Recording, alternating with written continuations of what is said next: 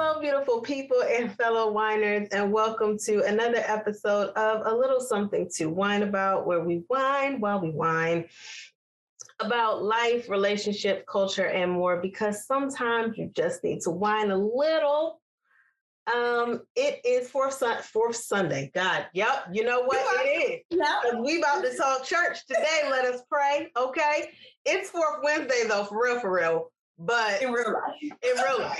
But we won't consider it for Sunday because I can't. So grab a glass of your favorite red, white, rosé, apple juice, sparkling cider. Join us on the couch. Make sure you come on over to YouTube and give us a look and a holler if you would, or check us out if you're on your favorite podcast platform. Come on over to YouTube and help us reach 500 subscribers before our first anniversary, which is Cinco de Mayo. May 5th. We didn't intentionally do that, but that's another drinking holiday, so I guess it works out. Look, we're here. Okay. So that's what it is. Yes. Hello, everybody. Yes, we are here for all of the cheersing holidays. That's what I'm going to call it. Cheering holidays. How are you guys doing? I know I can't hear your response, but I hope that you're doing well this week. Yeah, you saw me doing the intro, doing a whole little adjusting thing. Yep. And this is how it goes. So if you're ever thinking about doing a podcast, just know these things happen. And we will whine about that another time. I hope you guys are having a wonderful, wonderful week. So the topic this week, this is our fullest the culture. And one thing we know about our culture is the Lord. You be in church at? Amen. You to shout. We bees in church, okay? I love the song that I know most people hate when the dude, I can't even think of the artist's name. He made a song about being in church. He was like, I grew up in the church. My mama, father was in the church. Went to Sunday morning in the church, Wednesday morning in the church, like everything. I think the name of the song is actually called We in the Church. Like, it's hilarious. It's hilarious. But for all of us churchgoers, us real churchy, grew up churchy people, we understand the song, which is probably why it annoys us a little bit, because it kind of it might be a little bit of a trigger. A little bit, because we was in that sucker all the time, okay? The building was where we were at, okay? So because that is such a big part of who we are, or a big part of our culture, of course, for the culture, we're going to whine about it, okay? We're going to whine about it. And today, more specifically, we're going to whine about ministry. Both of us have participated in ministry, and we have seen the ups, the downs, the ins and the outs of such. So we want to just touch bases on a little bit, whine a little bit about it. But of course, as you know, before we do it, we got to pour our glasses. So, in honor of Black History Month, Javon, let us know what's blind. I don't think he's blind. I don't think he's blind. This isn't a Stevie Wonder wine. It's not. Black. Not blind. Black. Black, brown, whatever you want to call it. Person of color. Wine are you sipping on today? If I'm not mistaken, I think we both have the same brand. We do have the same brand. Yay! It is the LVE Legend Vineyard exclusive. Ooh. I have the French Sparkling Rosé. So, yeah. It's a Brut Rosé. This brand is by John Legend. We ordinary people. Whose entire first album is about cheating. Just so everyone's clear in case y'all forgot. I mean, I love the album, but that joint is on my repeat. Okay. It's a great album. It's just every song. I think I realized, like, by song 5, I was like, there's a pattern.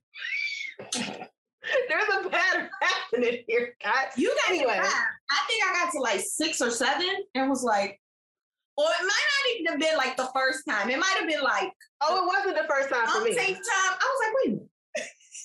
Yeah, it wasn't the first time I heard it. The first time I heard, the first time you listen to an album, you're just going through to see if they all bops or not.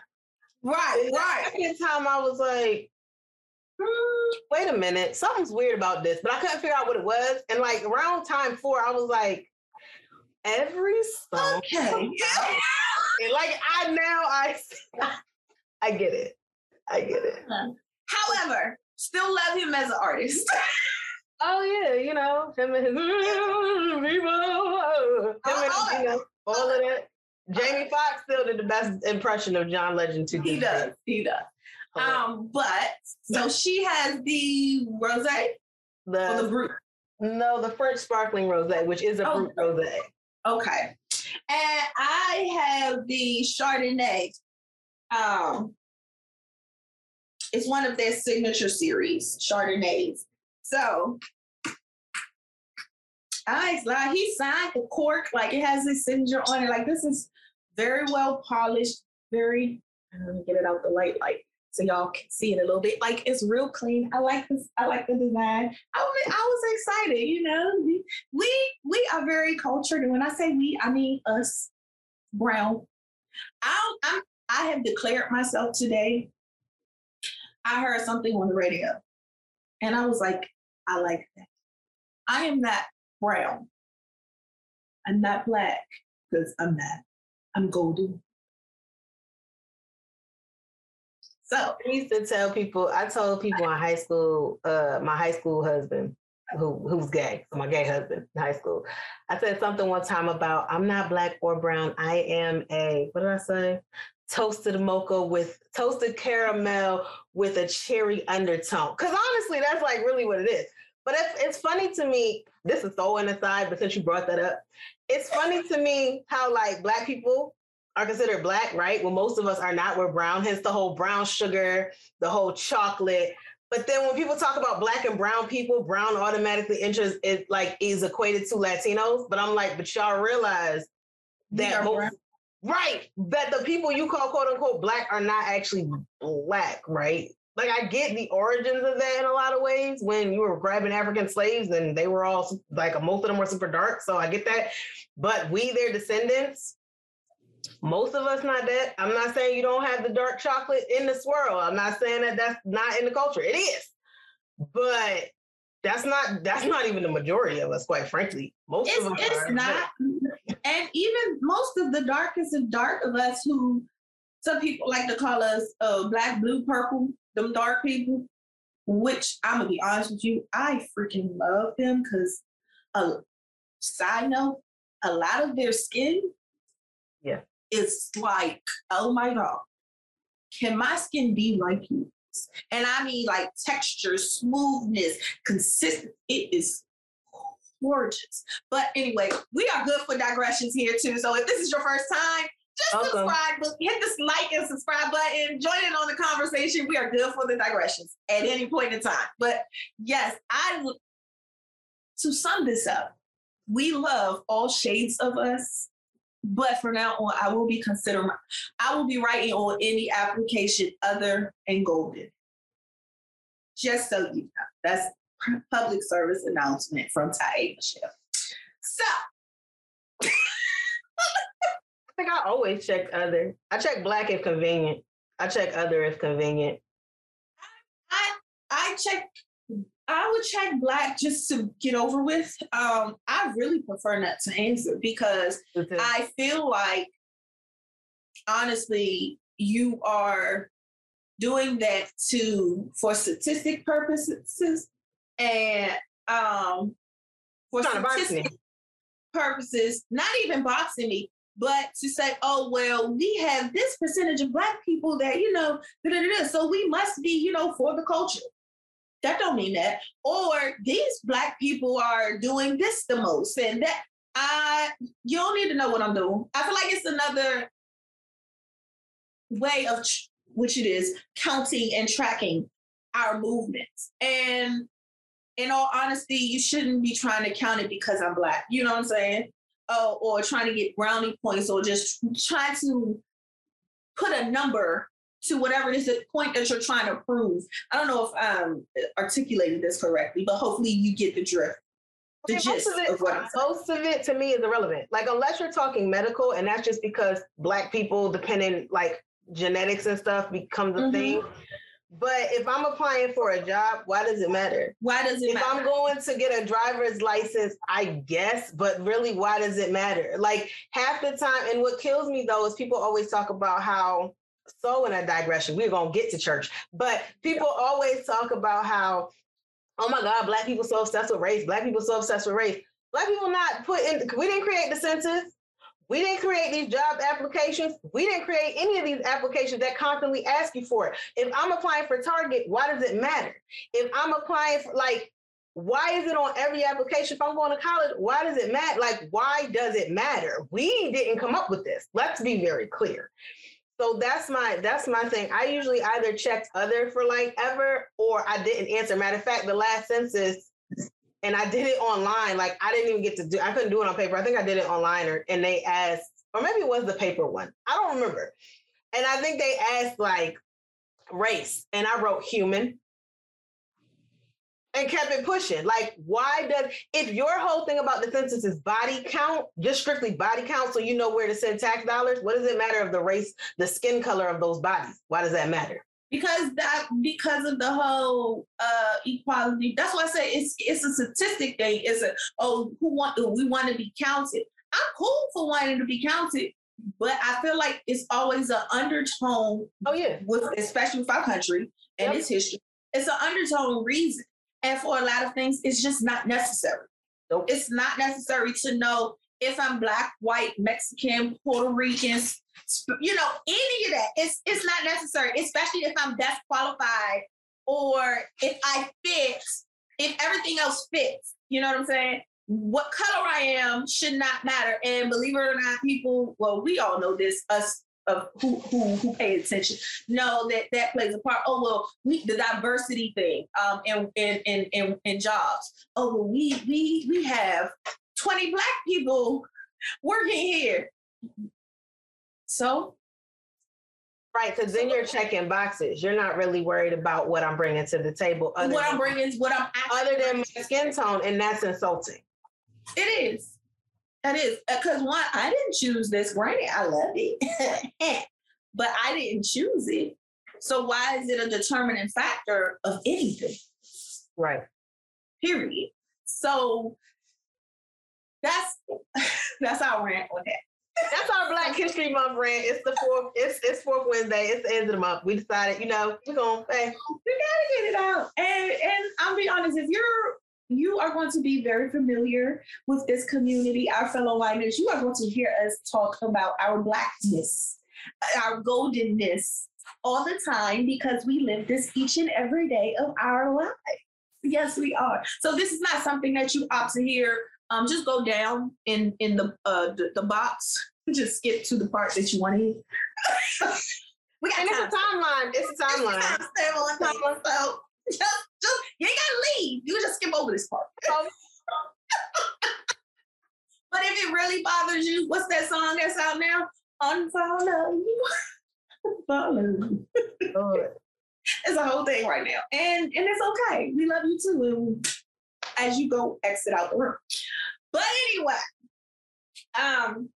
let's get into this here topic of ministry. So I have a question, Siobhan. How many ministries have you been a part of? One. And I did not grow up in the church for context. I was always I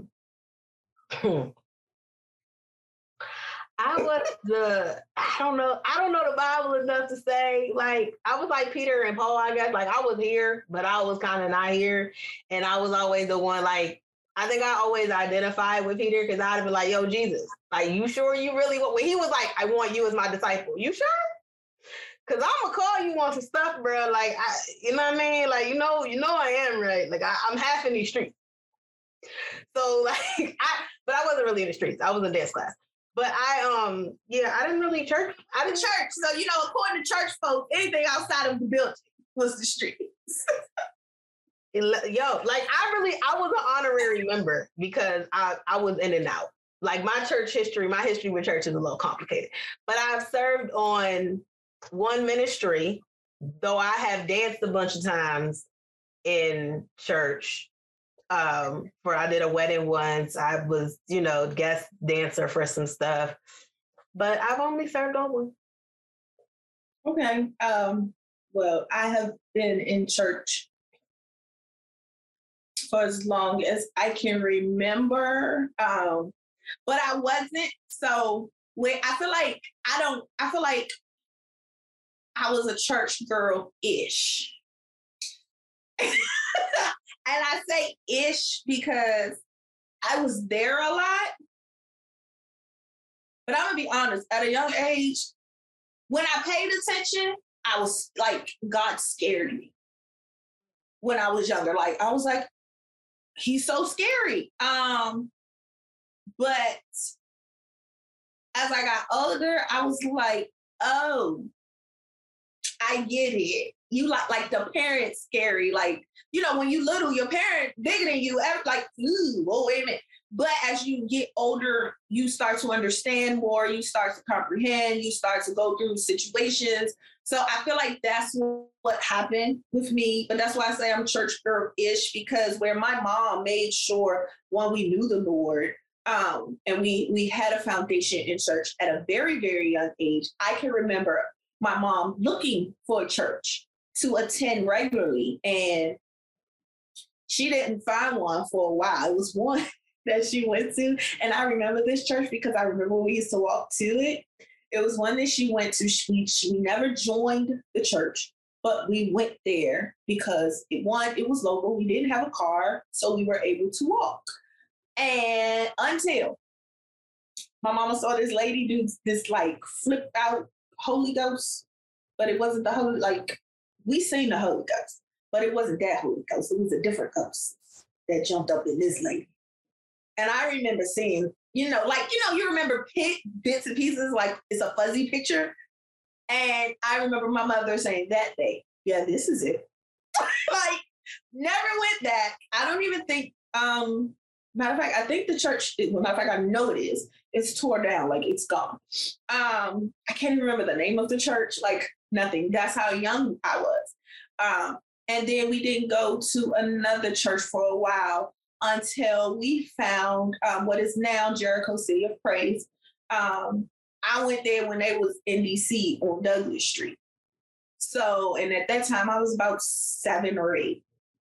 And it was there where the churchy girl started to develop, where I had my first experience with joining a ministry at a young age. I joined the dance ministry. I sung in the choir. I wanted to be an usher, but at the same time, I didn't, because that meant I had to stand up. And that was too much for me. I thought about it. My mom was in the choir, and that was my first experience with ministry. And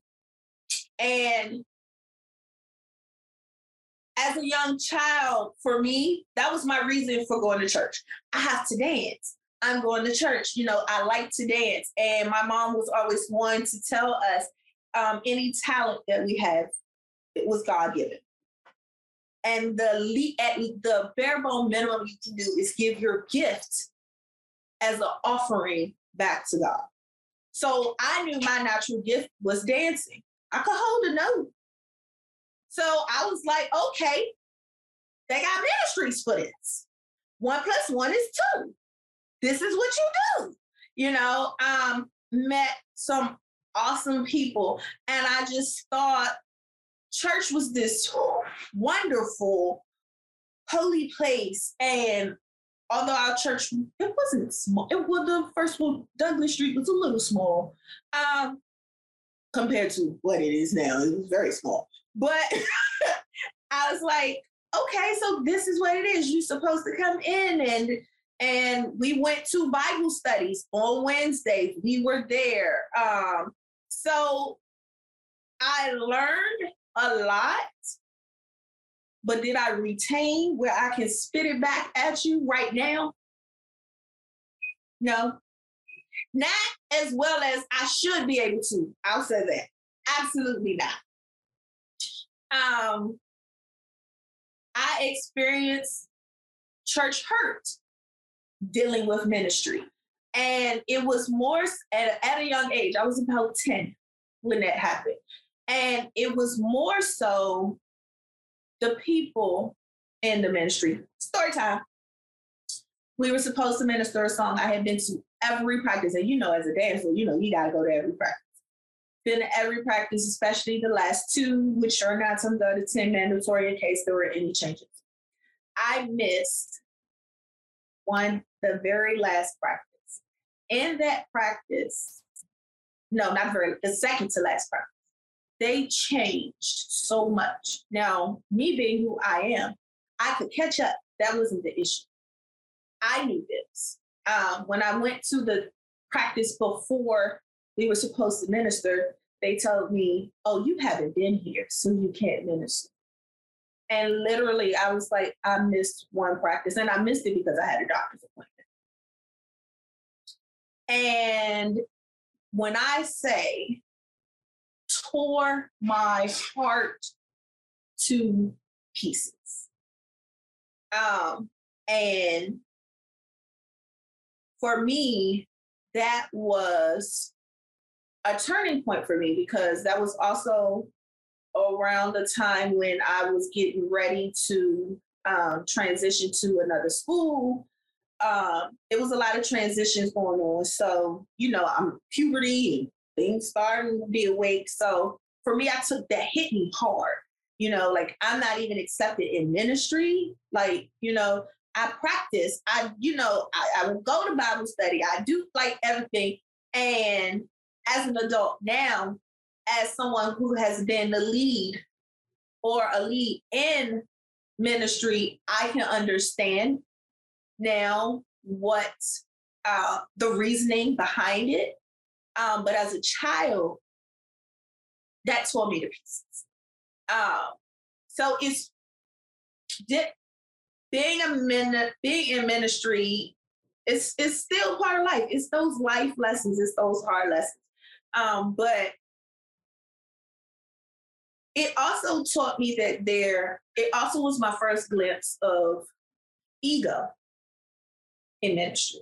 And when I say that, it's because I know for a fact that there were watching them minister that Sunday. I know for a fact that there were about 6 to 7 girls who had been to no practice, except for the last 2, who were able to minister. So, but it was, this is the lead person's daughter. This is the so-and-so elder, such and such and such and such niece. And, those type things, favoritism and things like that came into play. So that was, again, my first time seeing, these regular people that be out here in the street, they do the same thing in church. But it brought me to question, okay, well, it didn't feel right. So it brought me to question, well, what is ministry? What is this what ministry is? And it took me out. I stopped dancing in church. I said, you know what? If I can put my all into this and it just be ripped from me like that, I want it. So I stopped singing in the choir. I stopped dancing, and I lost interest in ministry altogether. And for those who don't know, ministry is just simply an act of service, pretty much, under the umbrella of whatever your ministry is. So whatever it is that you're doing. So for me, it was dance. For some people, it's singing. For others, it may be serving in the kitchen. For some, it's missionary, where you actually are, out doing things in the community. So it's different ways to minister. to others and operate within the ministry. So for me, that was my first church hurt, my first church hurt, my first ministry hurt, my first like whole, what is this? Like, this is a lot. And it made me question, honestly, like, do I want to be involved in this to the point where I then thought I saw the showtime of some ministries. And then you get older and you start really like realizing like, oh, these real people in ministry. I stopped going to church and I didn't go back to church till I was like solidly going back to church. So I was in Malachi was here. Let's put it that way. That's what happened. So that's how long from about the age. As far as active in ministry, no, I'm lying. Because we went from Douglas Street to Landover, and that was an entire thing. But Jericho became Jericho City of Praise. Ooh. I was there, but at that point I was only operating in the youth choir. I ended up getting saved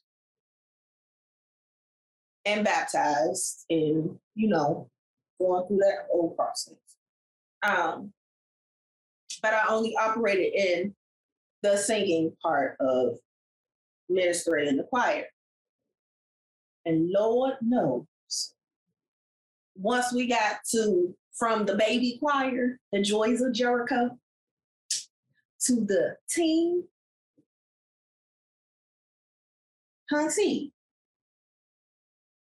And you start seeing them puberty things and the egos and I'm this, I am the star of the choir. I was like, whoa, I'm just here because I can sing a little hoo, hoo, hoo. Like, I just want to give God back what he gave me. Like, what is this?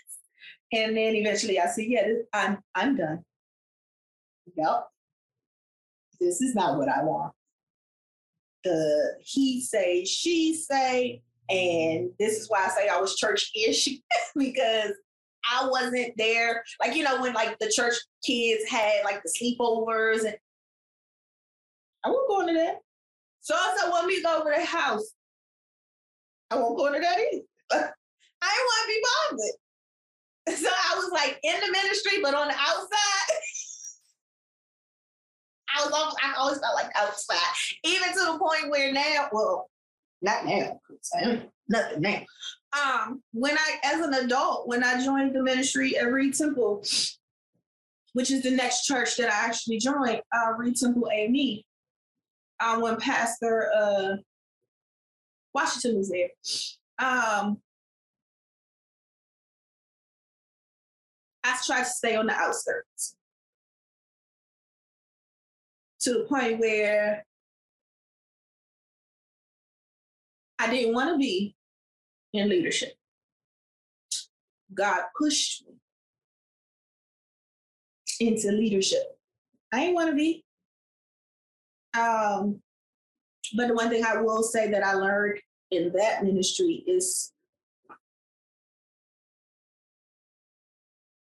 the one thing I can appreciate in that ministry, and I did learn it, was the way that they cultivated your natural gifts and your talent, and they push you to step out into what God has called you to be. If you're supposed to be in leadership and where you're supposed to be in leadership, that's the one thing that I can appreciate, well, at least for us, the dance ministry. That did it for me. There, I learned a whole lot more. Also, I could remember a lot more because I was a lot more focused. What ministry truly is. And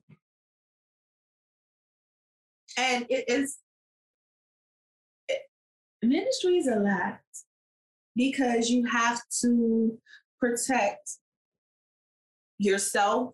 You have to protect your spirit, and you have to stay connected to God no matter what.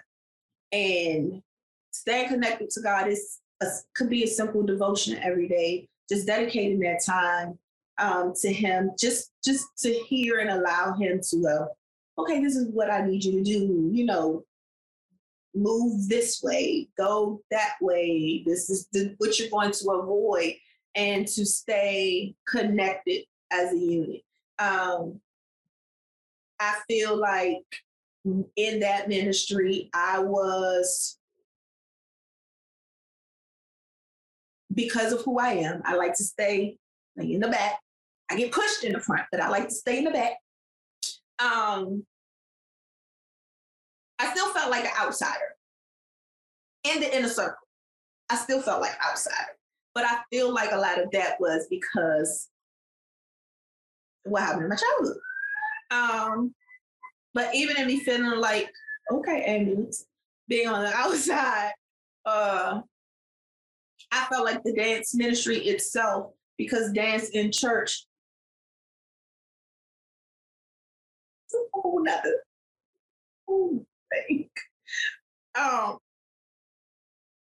But the dance ministry was treated like stepchildren. Like, who? Oh, yeah, sprinkle them in a little bit. And one thing when you're in ministry of any sort, which you can't do, is sprinkle them in a little bit. I don't know about y'all, but what I know about God is He is not a sprinkle in a little bit thing.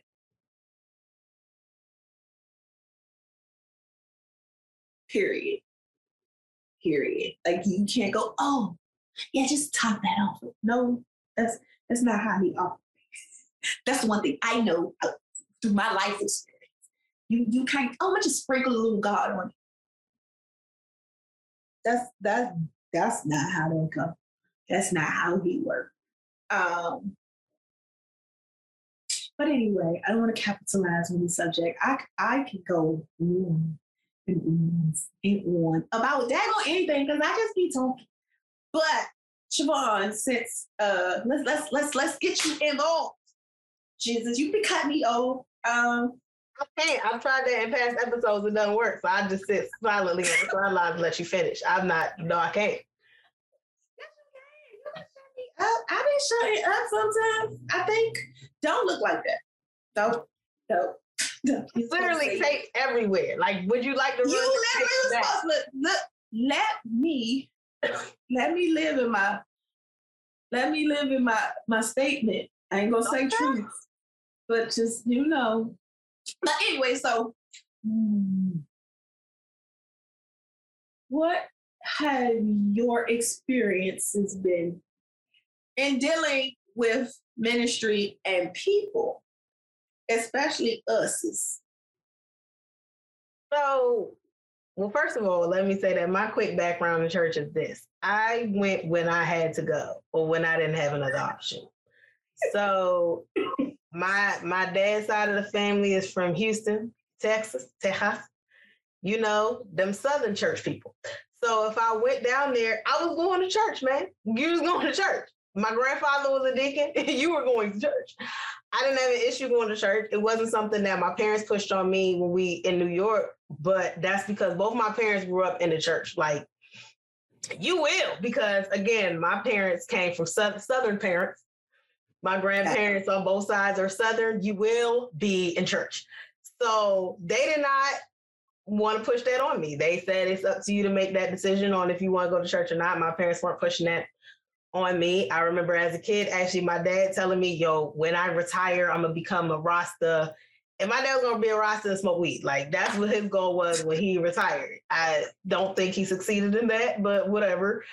And my mother was always, whatever you want to do. She's come back to God. I will say that in her seniority these days. But when I was growing up, it wasn't pushed. So I went to church every time I went to Texas because that was going to happen. So in Texas, I've been around the Houston area. I've probably been to no less than 8 churches in the course of my childhood. Granted, I was only in Houston like every other year growing up. So, there were some places. I will say that there were some words from some pastors that have stuck with me. There was one, my Aunt Faye took me to church with her, and her pastor was the real deal, man. I was about 8 years old, I think, and he gave a sermon about leadership, since you mentioned ministry. It was funny because, and then I wound up in it. So it was true.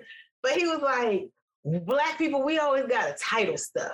Like, you can't just have the choir. You got to have the men's choir and the women's choir and the first men's choir and the second men's choir. Like, we always got to level it. And I was like, yo, that's real. We do that, don't we? But like, that kind of word where somebody's speaking something that could apply outside of ministry or outside of church life has always been the stuff that I've gravitated toward. And I understand that, that's what's supposed to be stated, but he said it in such a realistic way, in such a relatable way, that me at 8, I was like, y'all don't even go to church like that, but I can think about some people in my school that they can't just be, because we had a choir in our school. I'm a choir. I'm first choir. I'm second soprano. First soprano. I'm first soprano. Right? Like I'm in the all school choir and the middle school choir. I'm not, and I mean, I wasn't that person, but I got it because even in elementary school, I was in an all school band, and I wound up, because of where I was in talent wise, I ended up in the middle school band, which I really wasn't even supposed to be in there because I was like 5th grade. But my teacher was like, you're a prodigy, you're going in there. So she was really sad because I only did flute for like a year and I made all these accomplishments. But marching band, like, you can't, but it was relatable to when the dude said it. So I was like, I'm here with you. Then middle school, my best friend, I have a history of my best friends being church people. We'll get to that. My best friend in middle school went to church, and so anytime I stayed at her house, we were getting up and going to church. If her mom was getting up and going to church, and this is when she lived in the city. Her mom moved to the suburbs, not as much, but when her mom lived within the city limits, we were in. If I stayed with her, we were in church. Her church, like I walked down the aisle to get saved. I never got. Let me say that also. I walked down the aisle to get saved 3 times, never been saved once. Anyway, wait. Do you know how they do invitation? You know invitation. Right. They invite you down. I've been invited. I've gone thrice in my life. Did you say the words? I said the words when I was like 12, but then the whole, like baptized thing, that's not. Okay, just because you're not baptized doesn't mean you're not saved. That's a misconception too. But I don't know. But there are like steps. Because this is the other thing that there are steps, and then it depends on if you talking Baptist steps or you talking these people's steps. Like, that's the other part about this. Like, most of the churches I've been to have been Baptist by name. But people, I've also been to Mass. Let me tell you, I've been to Mass twice. And that was with my Aunt Erica. Love her. Live. She's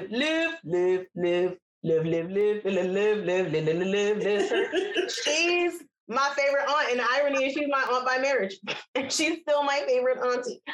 I went to Mass with her. Let me tell you that if it weren't for all the crap that goes on in Catholicism, y'all, I'm sorry, guys. I'm sorry. It's too much stuff with y'all. Y'all got too much.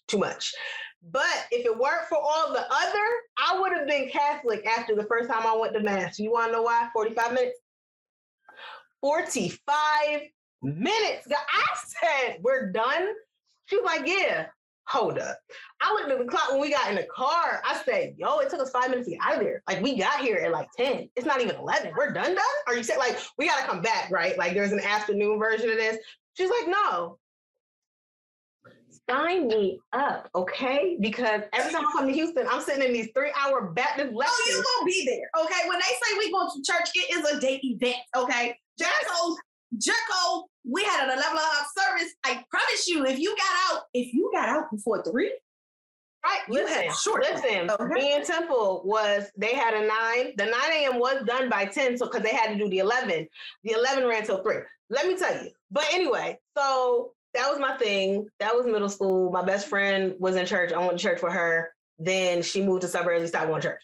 Then high school, freshman year, when I got, there was an altercation between me and the director of the dance school I went to. More so, there was a true altercation almost an altercation between her and my mother. But there was an incident, let's say that. There was an incident in which I basically was like, you know what? I'm going to leave.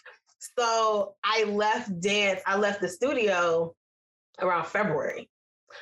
So that meant February to June. It was too late to join another school because everybody now was getting ready for recital time, end of the year performance. So I couldn't join another school.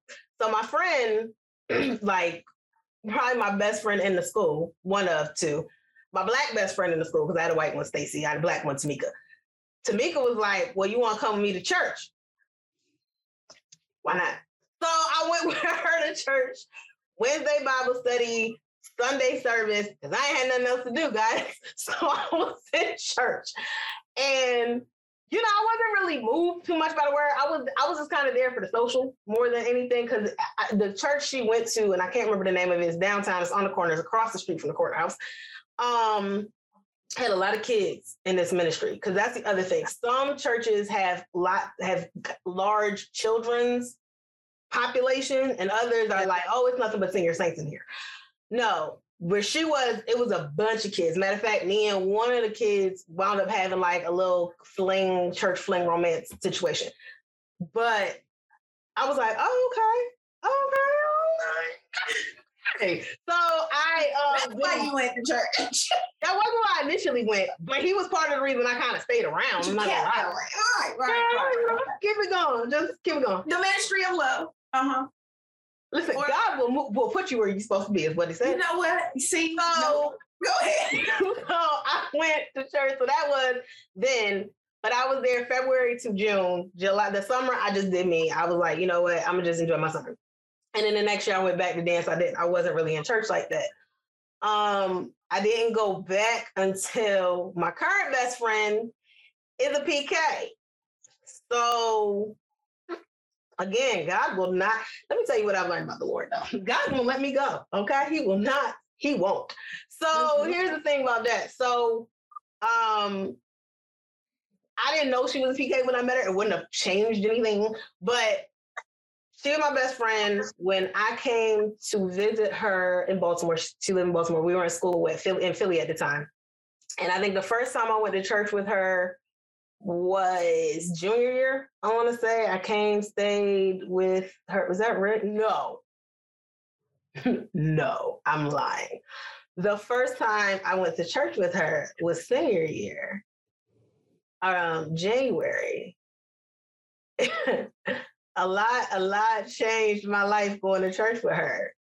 January of 2009, and I'm gonna just leave that there. But a lot changed January of 2009. The first time I stepped in the church. Listen. Okay, I got stories, guys, but I'm not gonna tell them. I'm not. You can't make me know. Shame. I had to think about the first time I stepped in Union Temple, and now I remember the first time I stepped in Union Temple.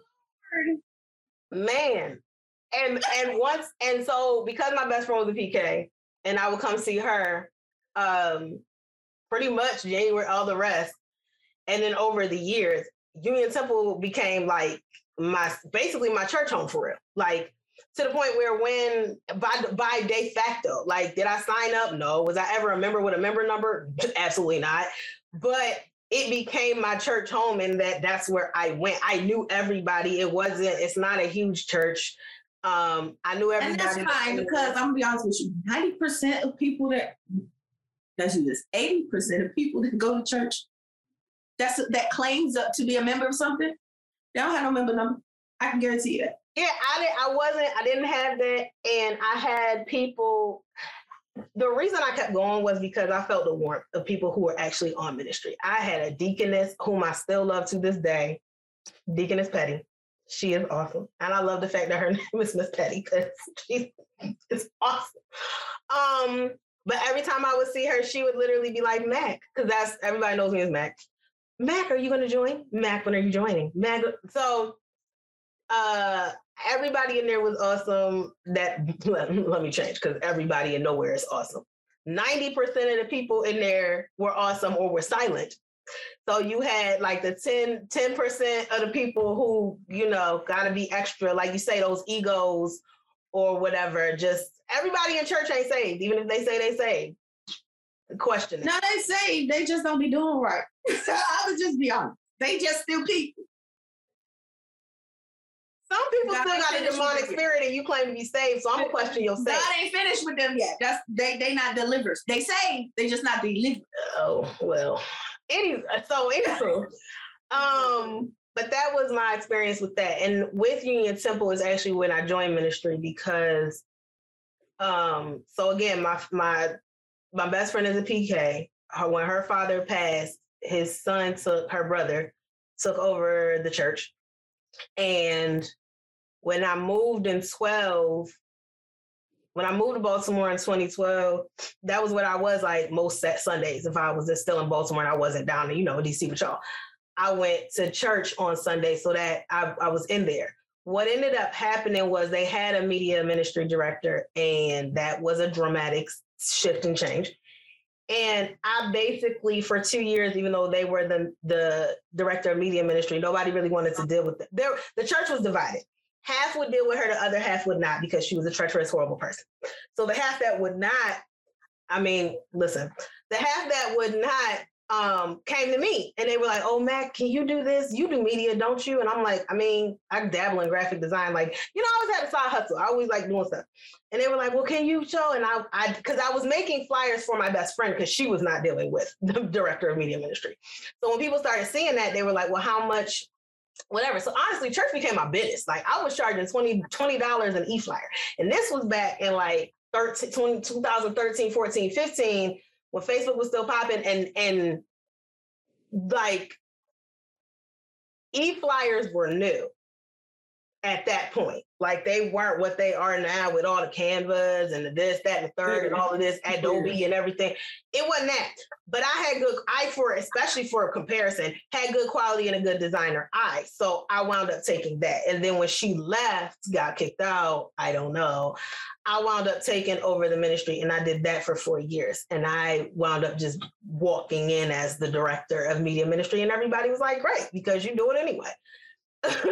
So it kind of messed up my hustle because now I can't charge you $20 to make your flyers because I'm the director of media ministry. So you can't minister and charge people. You know what I'm saying? Like, they do it. I'm not going to be that person. So I had to give up my side hustle for the Lord. And I was like, well, I guess there's worse reasons to give up my side hustle than for the Lord. So I did that. And then I left to go back to school, basically. And I found myself once again back being summoned, Jesus.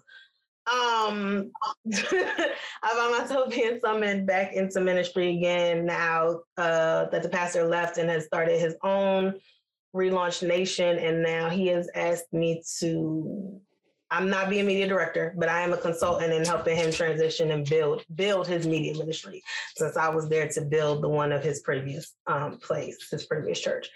So that's been my experience in church and ministry. It's kind of messy. It's kind of all over the place. I was out of, let me say that I was out of church one time, and I had to shout out my Aunt D, my Aunt Dolores, because if ain't nobody else going to heaven, this woman is going to heaven. Let me tell you why. Another reason I went back to church is because 2012, 13, and I want to say 14, every time we would go to church, after church, we would go to her house. We go to First Lady's house, right? Cool.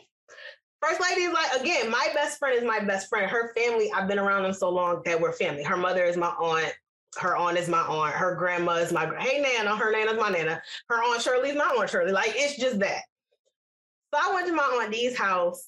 They had all gone to church. I hadn't been to church in probably 3 months, but I was still there I was at the house when they got out because I was ready to eat. I just got my own place. So this was 13. This was like 14. I have my own place now. I'm paying rent. I don't really have money to eat like that. Okay. But I know that she cooks for an army.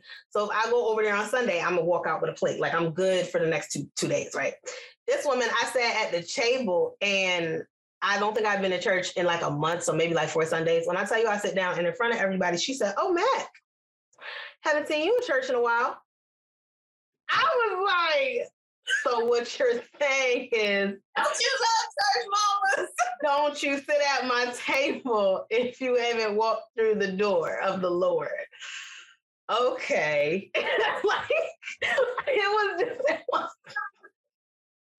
was one of those moments where I was like, wow. Like the way she said it, and you have to understand, my Aunt D is like the softest spoken, chillest person.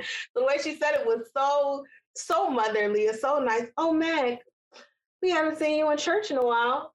And she's putting food on the table and looking me in my face like, "That's interesting that you're here, but you can't get there." And I was like, message received. Right. Conviction. I'll be in church next day. I got it. Trust me. I mean, and it's good to have some of those people to keep us grounded. And because so in ministry, it's funny because I have always been a person who appreciates mentorship. And I found out later in life that was ministry because people would constantly pour into me. And I feed off of people pouring into me, not in an egotistical way, but in a way that I feel like I'm gaining wisdom and I'm able to pour into others.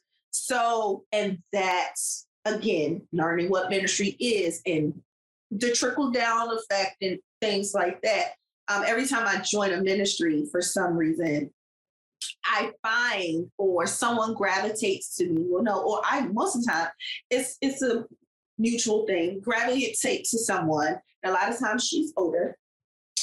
And I have to give a shout out to Monita. That's what I call her. She's not my mama, but if my mama were my mama, she would be my mama. Like my mother figure as far as in ministry. And because she loved me unconditionally, she checked me. Regardless, we have gotten into it and she's hugged me right after. She is true. What a mother would do to their child, she did for me in ministry. To the point where now, even now, with us not being in the ministry that we were in and us kind of all of us going our separate ways, she sent me a message yesterday and I just cracked up laughing because it was just like, I miss, that's the one thing I will say, not being in ministry, I do miss that fellowship, that connection, because they ultimately, while operating in a ministry, what a ministry is supposed to do, it is that connection keeps you grounded. It keeps you solid. It's a constant reminder of what you're supposed to be, of purpose. So that I do fill a void in, one, because I know I'm supposed to be ministering in some capacity outside of my everyday, day-to-day life. And not saying that ministry is just strictly when you're doing whatever that is under that ministry umbrella, you minister every day, but it's a difference.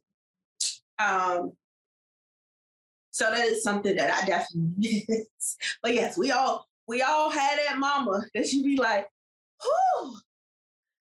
I mean, ministry is really supposed to be, like you say, giving it back to God. So if you, and I think that gets lost with some people when their egos get involved. A lot. But that's really the purpose of ministry, is to feed back into, to pour into other people and to pour into, and to give back to the Lord while pouring into other people. And I think I never really, when I left ministry, I didn't really miss it because I think I spend most of my time feeding into other people, like in other ways that I don't feel like I had that void. And there's stuff about, depending on where you are, ministry, where it can be everybody's favorite word, toxic. But that it really truly can be that. Like, absolutely. Not to the overstatement of what people have decided toxic means, which is just somebody hurt my feelings. No. Like, truly, and worse to the point, because you're talking about spirituality in that and souls in that. Like, that thing can be a problem when you have somebody questioning themselves in church and questioning their ministry or questioning what the Lord put in them. That is truly toxic because it is harmful. It is harmful, not inconvenient. It's a delicate thing. Mm-hmm. It's harmful. But ministry is really just it should be that. It should be service to your fellow man for the purpose of God or through God in a lot of ways. Yeah, I completely agree. I think a lot of times when you get involved in ministries, a lot of people will get hung up on titles where I am the head of the ministry. I am, like you said, the lead. I am first soprano. I am, praise team leader. I'm a part of the praise team, which is associated with, like, the choir is the background. We get caught up in those things. And I think that while we're operating in ministry, it is important for our leaders to keep those things in check. But we also have to remember to show grace to our leaders as well, because they are just like us. They're human. So the accountability piece is major when dealing with how ministries are supposed to operate. And unfortunately, when it doesn't often go check, depending on people and their quote unquote titles, we get tied up in them. And I am one who truly believes in the title. And I believe in the title for very specific reasons. One, everybody can't be the leader. You have to be able to identify the leader and who to go with for certain things. However, just because you have that title or you don't have that title does not mean that that is the only thing you operate in. Being involved in a few ministries, that's one thing that I learned. No, for a long time, I didn't carry the title of choreographer, nor was it a thing that I kind of desired.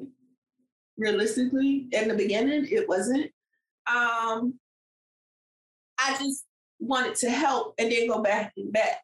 I was good back here. I'm good to help break things down, teach, cool, whatever you need to do, but I didn't want a title.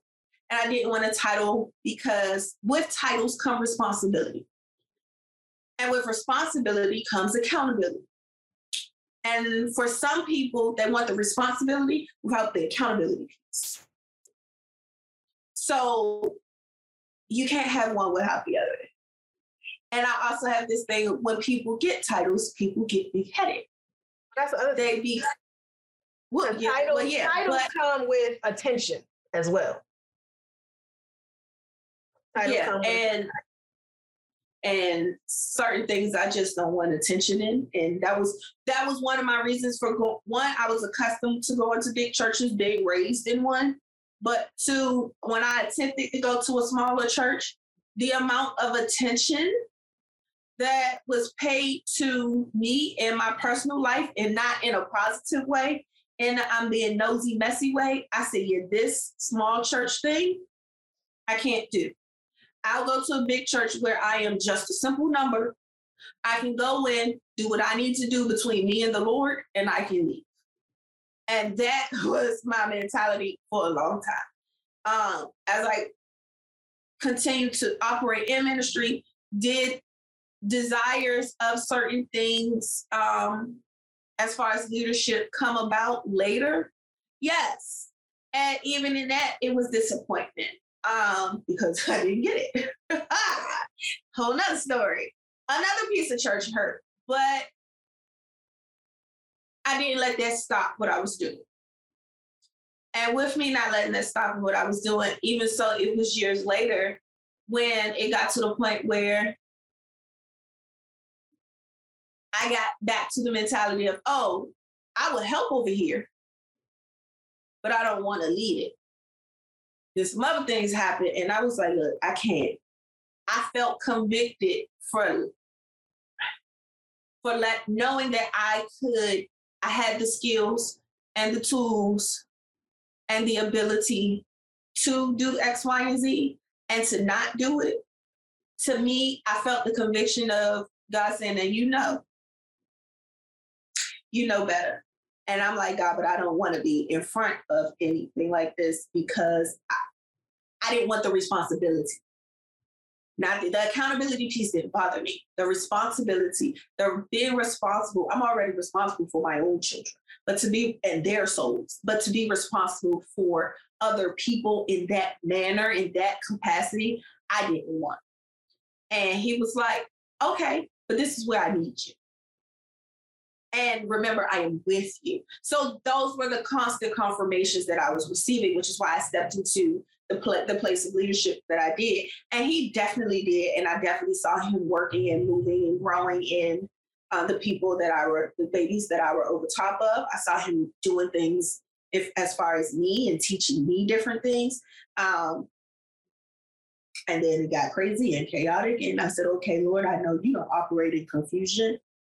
This Confucius is not you. So I'm going to step back. And honestly, he said, okay, because it was a lot of other things that were going on with a transition of a major church. It's a lot that goes on, and it became a lot to the point where when leadership steps down unexpectedly, and I'm not talking about your spotlight, look at me, I am, I need true and honest leadership, people who care about what you're doing as a whole. No things in and outside, hey, I can't do this. And then the people who are supposed to be over top of that leadership, nothing. As a sub person, when you take that leader out, there's somebody, who's supposed to be up here that's supposed to say, hey, wait a minute, I'm not going to let y'all fall. Let me come in. The leader that's supposed to lead, when they didn't come down and say, and you let a whole ministry fall to the wayside, I can't. I was like, God, now,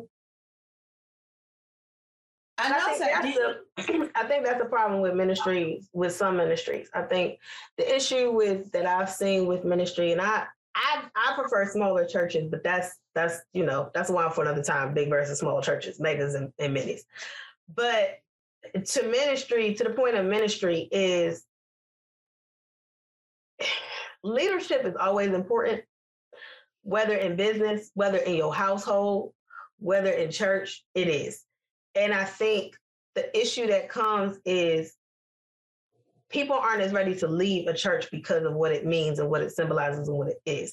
There have been so many studies that have said people will quit a job. People say people don't quit jobs. Most people don't quit jobs. They quit managers, AKA you quit leadership, middle management at that, but they quit their leaders. It's harder to do that when it's not just a paycheck on the line. Right. Because most people in ministry, especially depending on the size of the church and depending on what ministry you're in, aren't getting paid. If at all. So you're not here for the paycheck. So because your conviction is higher, because you're being convicted from a higher place, a higher plane, a deeper level, it's not as simple as just, I'm gonna leave, which is why I think when so many people who haven't served in ministry, whether they are church members or not, are like, well, if he was doing that, and that's pastor, or, the media ministry director or the director of praise team or whatever director is getting on your nerves, girl, just leave. It's not It's not. It's not that simple because you're looking at it from, oh, your boss is on your nerves, go leave. Because it's easier to find, let's say you're a sous chef and the main chef is getting on your nerves. It's easier to find a job as a sous chef because you can go to these restaurants, you can go to this, and why you're willing to take that hit financially because, you know, you were there, even if you like the environment, if the environment's changed, then you're really only there for the paycheck. If you were invested in a church and you weren't getting paid, then your investment was deeper than money. So to just be like, yo, I'm out. No, because you were invested in the people. You were invested in the environment. You were invested in the experience. You were invested in so much more than just catching a check at the end of your shift. That's not what it was about. Or so being in front of people. It's not the show. It's so much more than that, and you are absolutely right because my husband is not that person, so he was caught. Well, just leave, baby. It's not that simple. Not that simple. It's not that simple, and I think that sometimes that's something that happens in ministry. People know that, and they play on it. Yep, they play on that vulnerable piece, and look, we understand you're human, you're faulty. Okay, we all fall short, and please know that. But you have some people in those quote unquote higher positions or with those titles operating in ministry, and it will tear the ministry apart. I think people need to understand church hurt is real. Church hurt is so real. And when you operate in a ministry of any sort, it hits deeper because it's your free time that's invested. And yes, do we know that we do this for more than just, the surface level? This is a way of me offering this back to God. This is what we're supposed to pour out into. We understand that completely, but we're still human. So when you hurt us on that level, that hurt has to be addressed. It's not just, get over it. And it has to be addressed properly.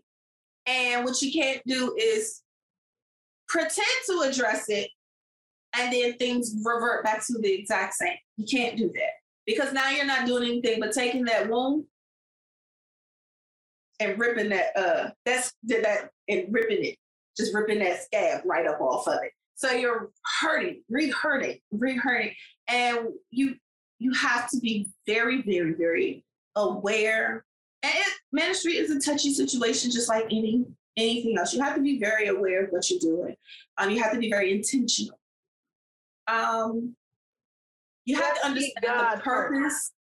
Yes, you have to understand the purpose and understand the importance of ministry, because ministry is extremely important. So if anybody's listening to this, or for those who are listening to this, please understand we are not down. I'm not trying to down ministry. I'm not trying to downplay it. I will always encourage anyone that if you want to get involved in ministry, do it. It is, even though you're dealing with people, and people are people, it's more of a inner joy that you will experience to be, when done properly, poured into, encouraged, so much to the point where you want to pour out onto others and see others succeed and see others pour out and keep going. It's so fulfilling. It really is. You know, that fuzzy feeling that you get when you watch Christmas movies, you can have that all year round operating in the ministry if you're doing it from a genuine, true place and keeping your purpose, the purpose of ministry first. And yes, ministry is work. It is. And if you're going to be a part, my last point, if you're going to be a part of a ministry, no matter how big or how small, Assist your leaders. Trust me, they need your help. I don't care if it's carrying a bag. Hey, let me go and get this. Oh, I got here 5 minutes early. Do you need me to grab bottles of water? Help your leaders out. Every little bit is appreciated. Truly it is. And that's all I got. I know for culture, us Black people, we get in ministry and some people go cuckoo, but it's a joyful experience. I miss it. I miss it dearly. But I just have to wait to find the right where I'm supposed to be right now. And that's truly going to depend on what the Lord my God, tells me and directs the path that he wants me to take before I jump in something else. That's just me. And any last words from you, Madame? If you're going to do ministry, keep God first. If you are a leader, keep God first. If you are a pastor, keep God first. You're not going to avoid the demons and devils in the church. Everybody, the church doors are open to all. Please know that. Please understand that the devil speaks all languages and knows the Bible just as well as God does. So all of that exists. But for anybody, if you really truly keep God first and you keep people first, then I think a lot of the problems that you have in ministry and in church in general would not exist, or in the world in general, quite frankly. But that's why for another time. Okay, ladies and gentlemen, and on that note, we will say cheers to that. So now that our wine glasses are empty, Siobhan, how was your LVE by John Legend? Your Brut sparkling rosé? Yeah, so this LVE Brut Rosé French sparkling wine. I'm not moved. I've never had a sparkling rosé. Like most of mine are, I do Prosecco, or I do a champagne, or I do that. That's pretty much where I go. Or I did a Lambrusco once the business. But this didn't move me. And I don't know if I should have gotten the flat instead of the sparkling. I wanted the bubbles. So the bubbles were there, but I don't,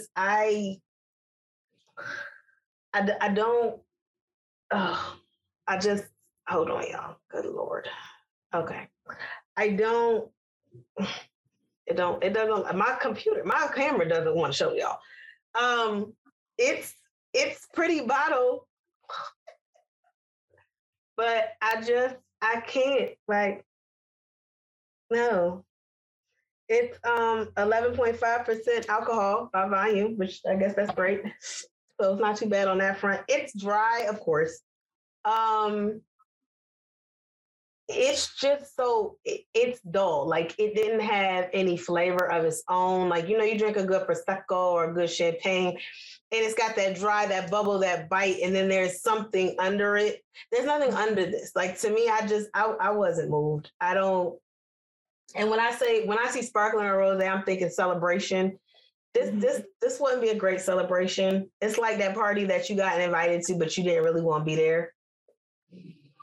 Like for somebody's birthday, but you like, I don't really mess with them too hard. I don't really rock with them too tough.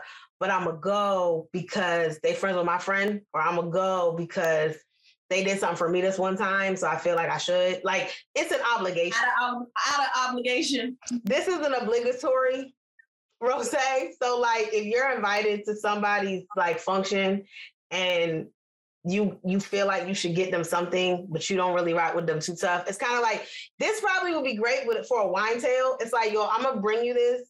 You gonna have to put your own stuff on it. Like, this is bare minimum of what I can do for you, because I'm not invested. That's me personally. I'm gonna give this a 2.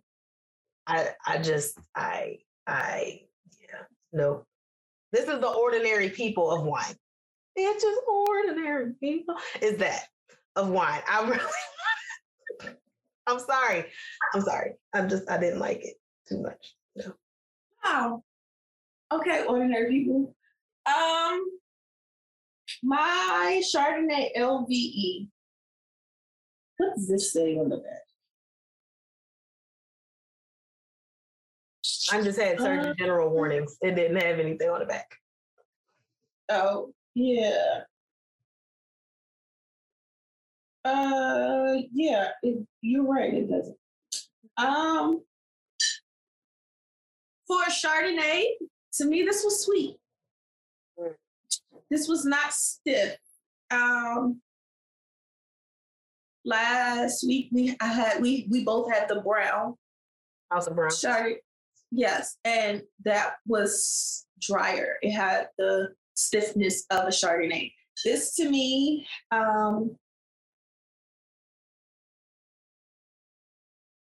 it was okay.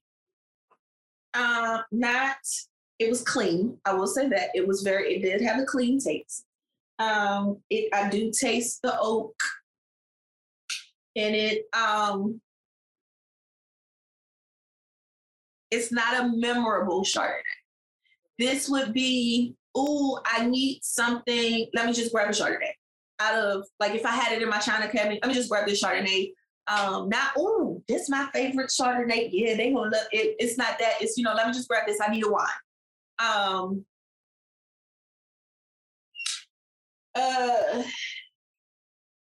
My rating for this is it's gonna be a 2.5. It was okay. I didn't really have any like high expectations because I try not to have them just in general, so I'm not let down. Defense mechanism. But yeah, I love the packaging.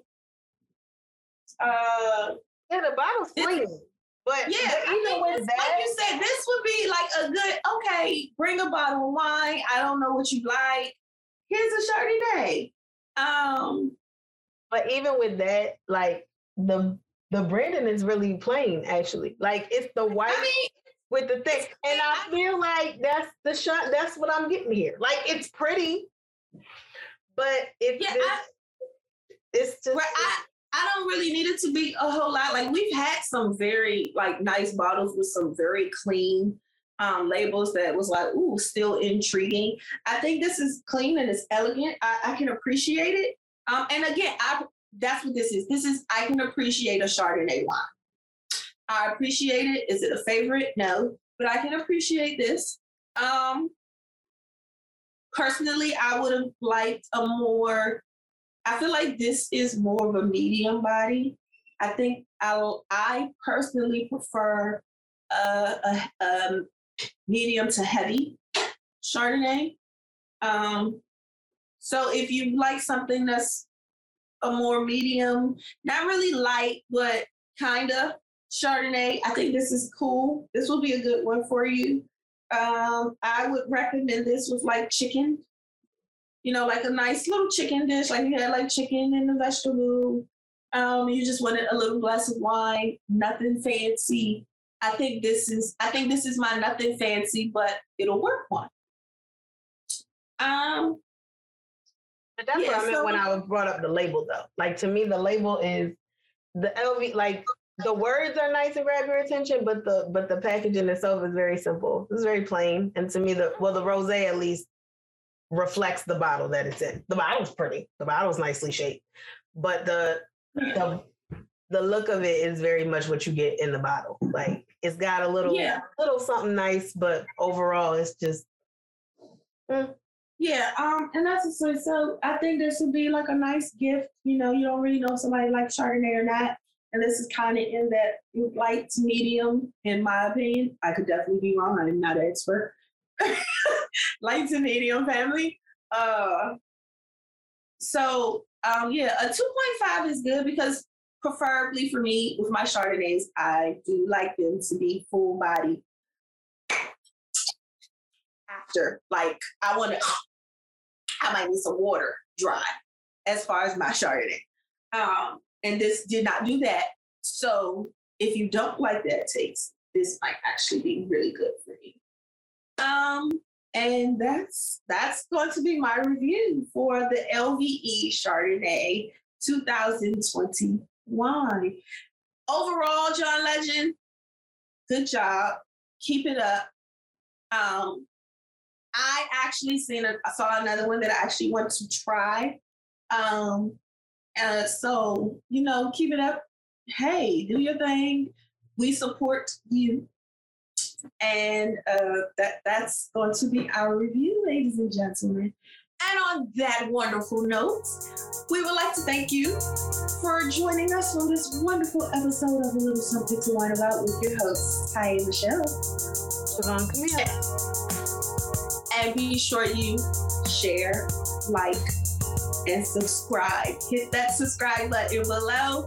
Comment below as well. Join the conversation. Have you tried LVE? If you have, which wine did you have? Let us know. Do you recommend anything else or anything else from this brand? Or do you have another African Black brand that you would want us to try? Excuse me, golden. Brand that you would want us to try? Suggest it in the comments below. Be sure to follow us on Instagram at A Little Something, the number 2, Wine About. And as always, there's nothing wrong with a little wine. Luna.